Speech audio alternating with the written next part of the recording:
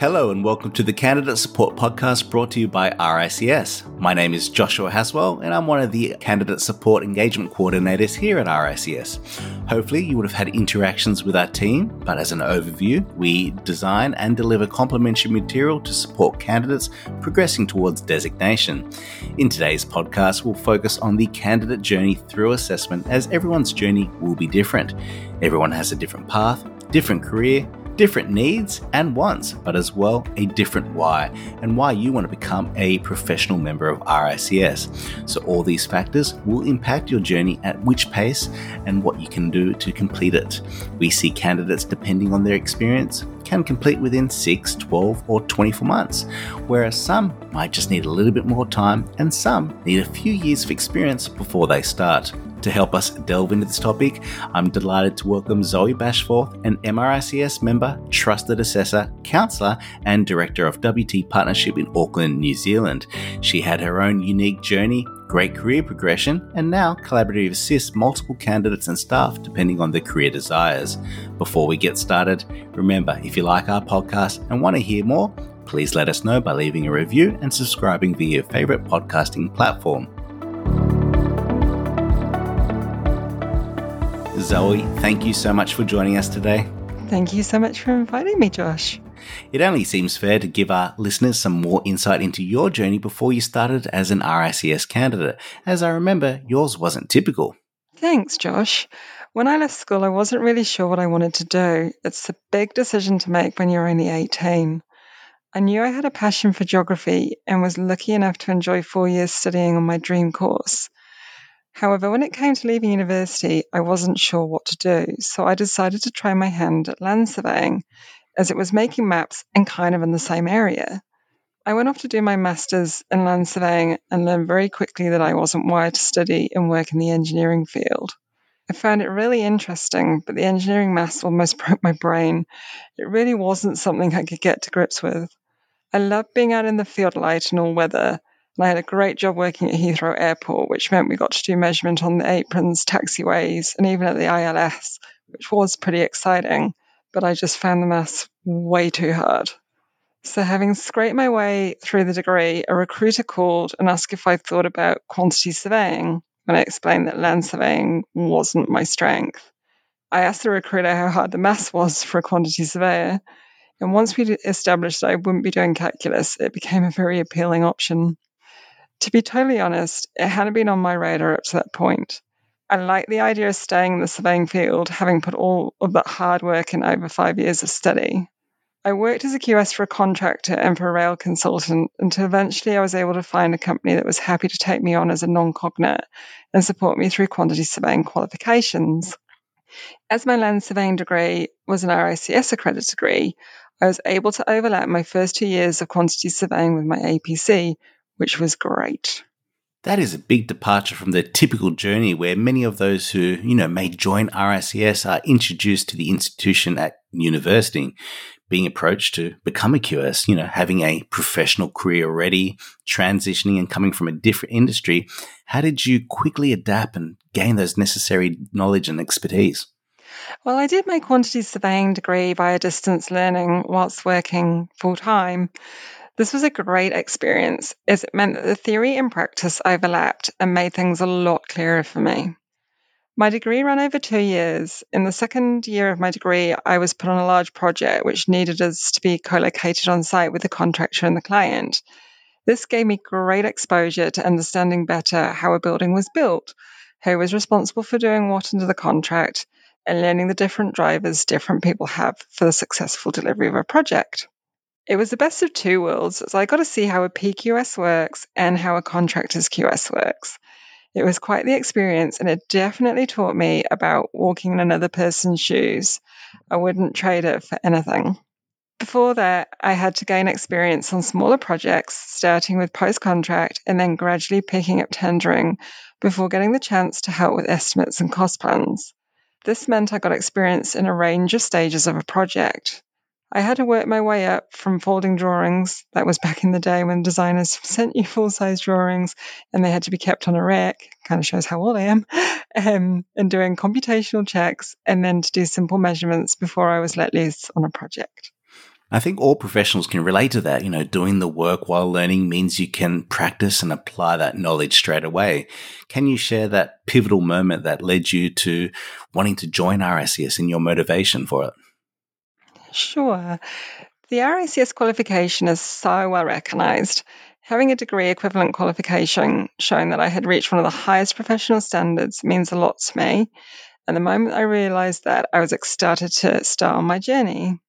I had an amazing mentor when I first set out, and he is a chartered QS. He was so inspirational to me, pushed me to get the qualification, as he was so passionate about being a chartered surveyor.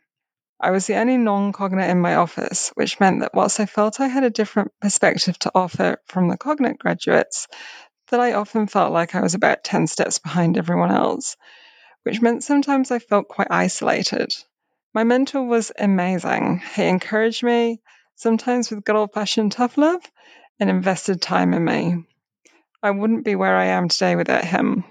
He taught me about paying it forward, which is another reason I wanted to pursue RICS, as it means I have the opportunity to do for others what he did for me. Every few months, I know that you and we do connect. I run introduction sessions talking about the various routes to membership and then support sessions to your staff and how they can complete their assessment journey. I really do appreciate that you have developed this culture and encourage your staff to do this regularly. But why is the journey to RICS important for the business? At WT Partnership, we are passionate about mentoring and guiding our staff throughout their careers. The RICS provides a great framework for ensuring our staff get the right breadth and depth of training. We want our staff to be successful in their roles. Achieving RICS status helps to give people confidence and help shape the paths they want to take. We are passionate about our team and encourage them to develop and grow in all aspects of their careers. So we talk to our team about what they want to achieve and help them on their way to reaching their goals. The first thing we do is get people to send their CV through to the RICS so that they can be put on the best route for their experience. We explain what the APC involves and the role of the supervisor and the counsellor so that they can choose the people best suited to helping them throughout their APC. We often invite people like you to come and present to team members who are thinking about doing their APC. You provide clarity to them on what's involved and get them really excited about what's to come. Then the hard work full on begins. We encourage our staff to plan how they will meet their competencies. As they say, how do you eat an elephant? Once it's broken down into achievable steps, we recommend to our team members that they meet monthly with their supervisors and every 3 months with their counsellors to tick off competencies at different levels. This can be done through a Q&A session and check that the plan still works over the next 3 months. When they're ready to submit their documentation, we help by reviewing what they put together and challenging them on the content before it gets signed off by the counsellor. Then it's on with preparation for the interview. Is there something you determine with your staff that this is a journey, or a better word, opportunity to pursue? Well, we're aware that there are several options for professional qualification that are available to staff members, and it certainly isn't one size fits all. It's a big commitment for a person to make, and people need to be set up for success. Making sure they have the time available to do the qualification is very important. Everyone's circumstances are different. We support our team to have time, and we appreciate the great support you and the guidance that you provide candidates in terms of starting off on their journey, getting their submissions in, and the next steps to the big day. I remember a few months back, I talked to your team, some recent graduates finishing the degrees, but as well, I recall 2 or 3 had 10 years of experience. In today's landscape, as the director and advocate of RICS, how do you see the journey differing for a recent graduate to someone with 10 years of experience? Does starting early or starting later make it easier or harder, and why? Thanks, Josh. Well, I think there are different challenges being faced by people in both their work and personal lives. For example, someone with 10 plus years experience may have children that need their time and attention once they get home, whereas someone who's recently graduated may not have these demands. However, someone who has recently graduated may feel overwhelmed by the journey ahead to become chartered. Often graduates have recently just done the degree, think that's all that's required to be a professional. They don't always know that professional qualification is the next step for them to progress their careers.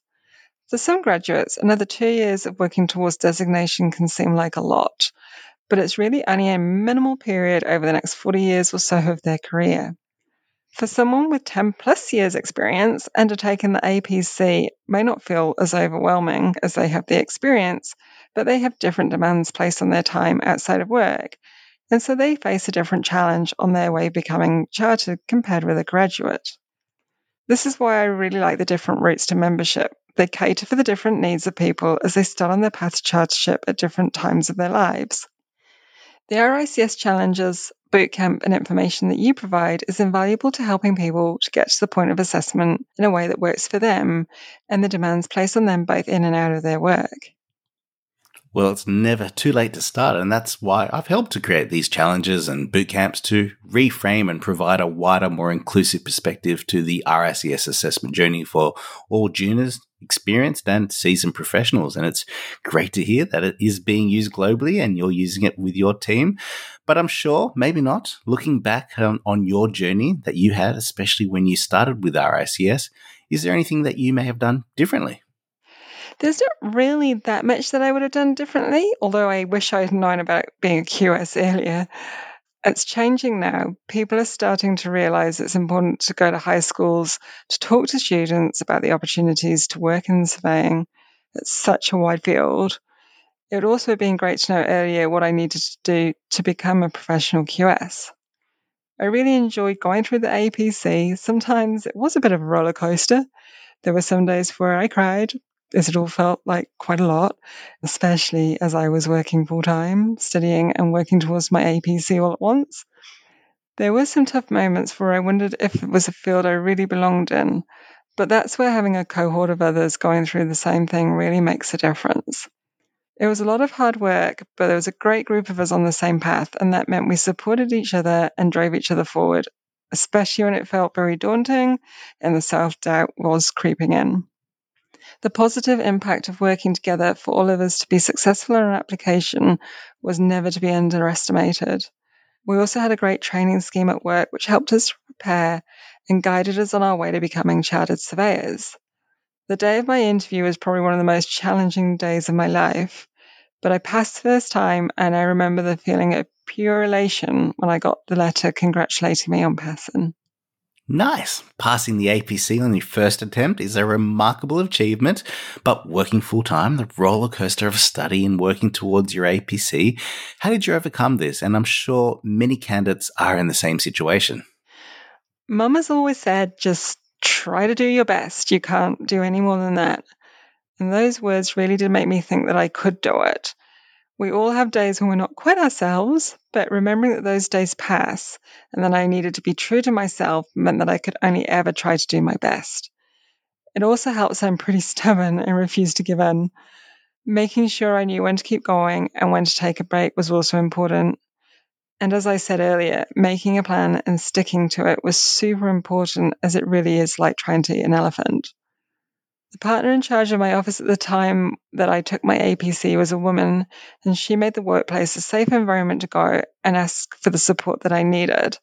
She's also a chartered QS, and she's one of the best technical QSs I've ever known, and she always wanted others to do well. She made it so that I felt that I belonged. I love it. The words and wisdom from Mum. Just try to do your best. Well, clearly, you did your best. You didn't quit and passed. The winning attitude I love to see from all of our candidates.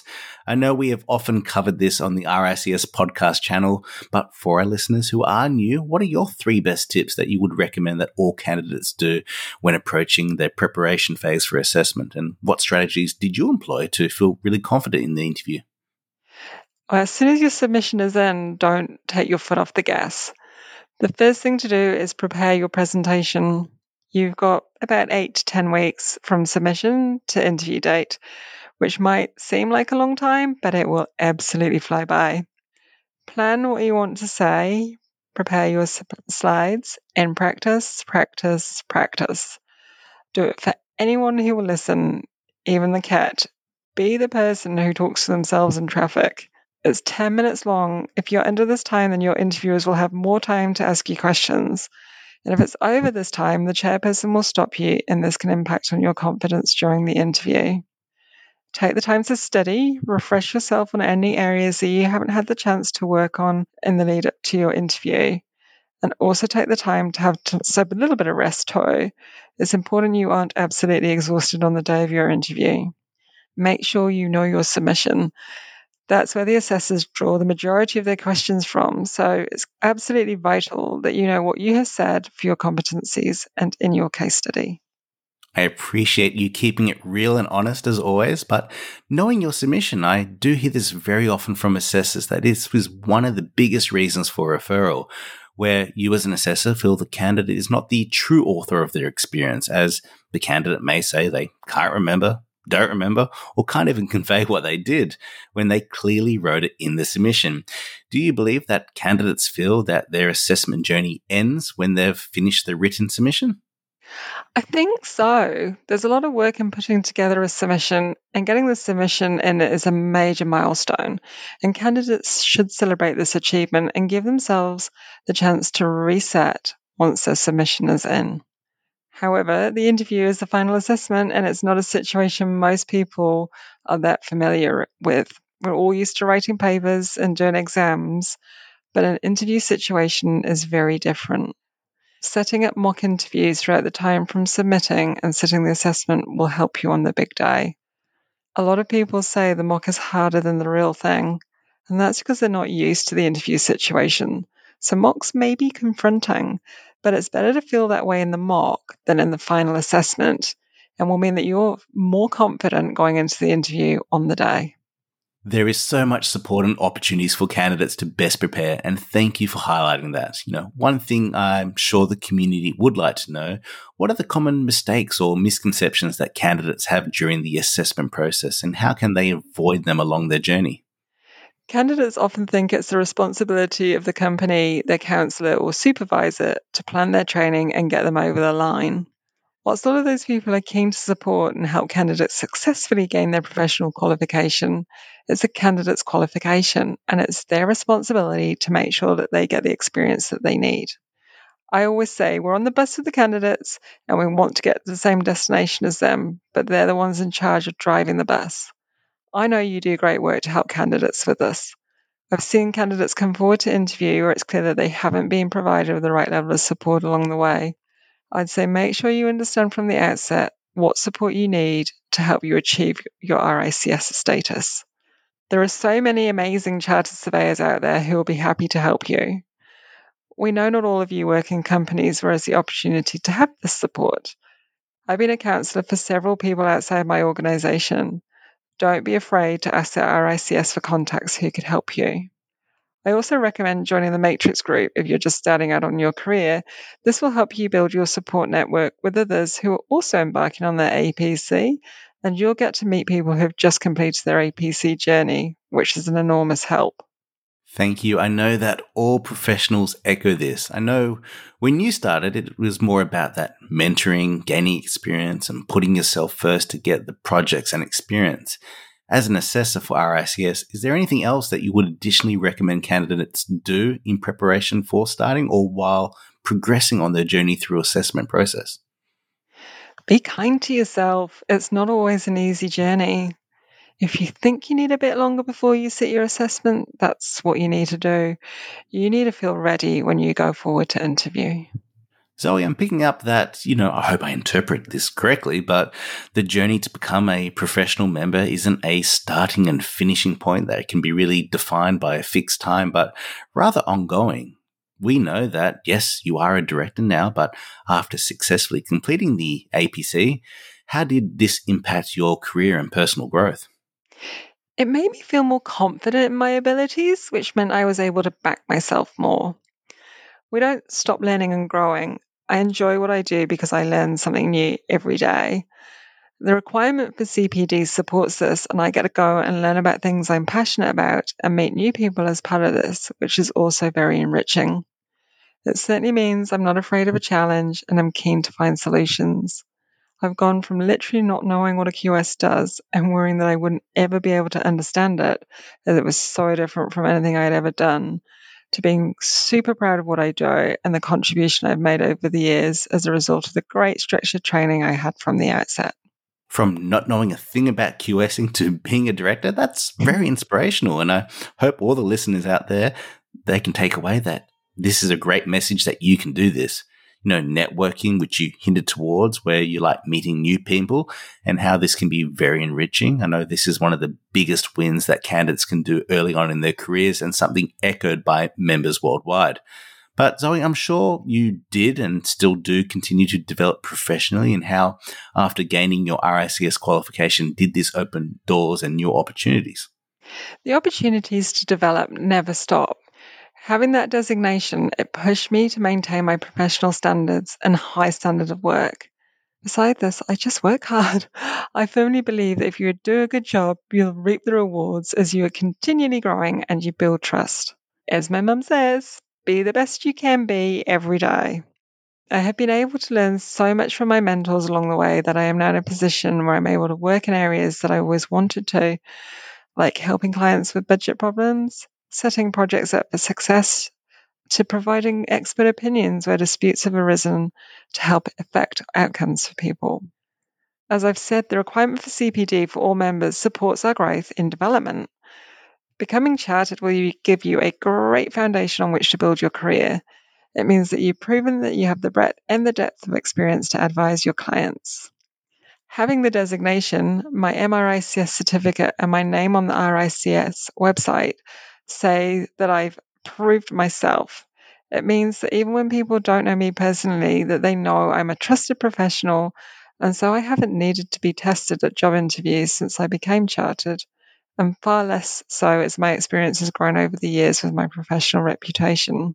The qualification is globally recognised, which will give you great opportunities both here in Oceania as well as overseas. It certainly made my relocation to New Zealand a lot more straightforward. I know, being a professional member, counselor, assessor, you have that big picture of all the resources at your disposal, the do's and do nots, how to prepare, how to complete. Do you have any parting advice for aspiring candidates who are embarking on their journey with RICS, and any resources that you would recommend? Having as much practice as possible, but I know that many candidates may not have a big professional network. I recommend they read, reread, and read about the process and what is expected.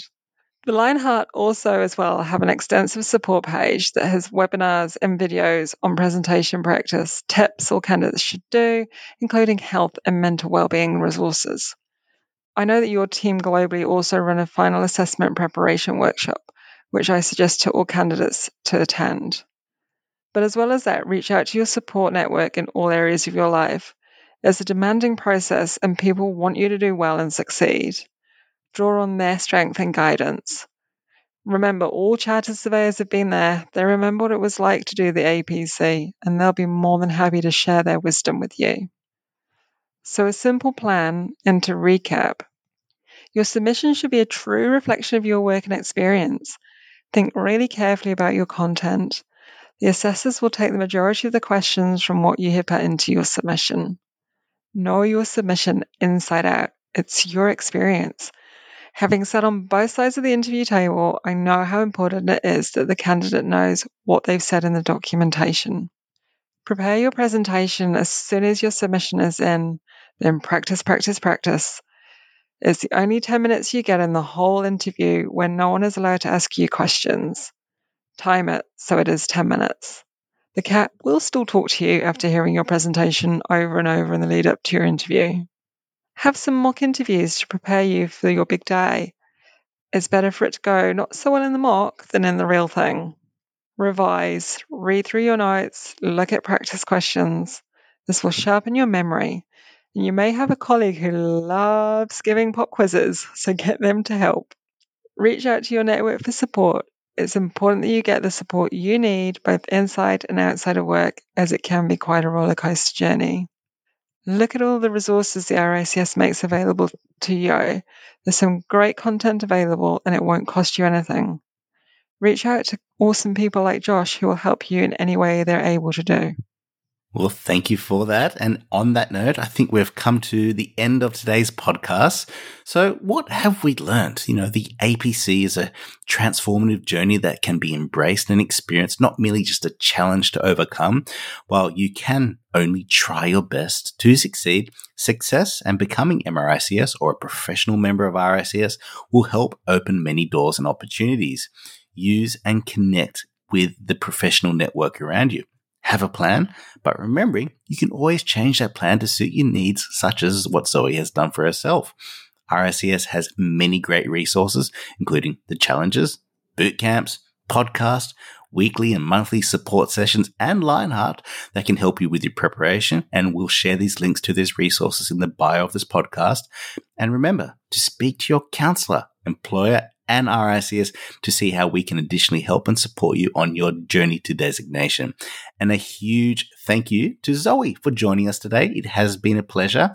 And any final tips you want to share with our candidates listening? Thank you so much for having me, Josh. It's been an absolute pleasure talking to you. It may feel quite challenging along the way, but it's absolutely worth it. The APC is difficult if you don't have the experience, but easier when you confidently know that you can do the work. I gave myself an extra 6 months, which meant I passed first time. Oh, thank you so much, Zoe, and what a great way to end our chat today. If you enjoyed our podcast today, please let us know by leaving a review. The candidate support team will be hosting regular podcasts around a variety of topics to support you on your journey to designation. We have some exciting guest speakers joining us along the way, and remember to subscribe via your favorite podcasting platform for future episodes. Thank you for listening and take care.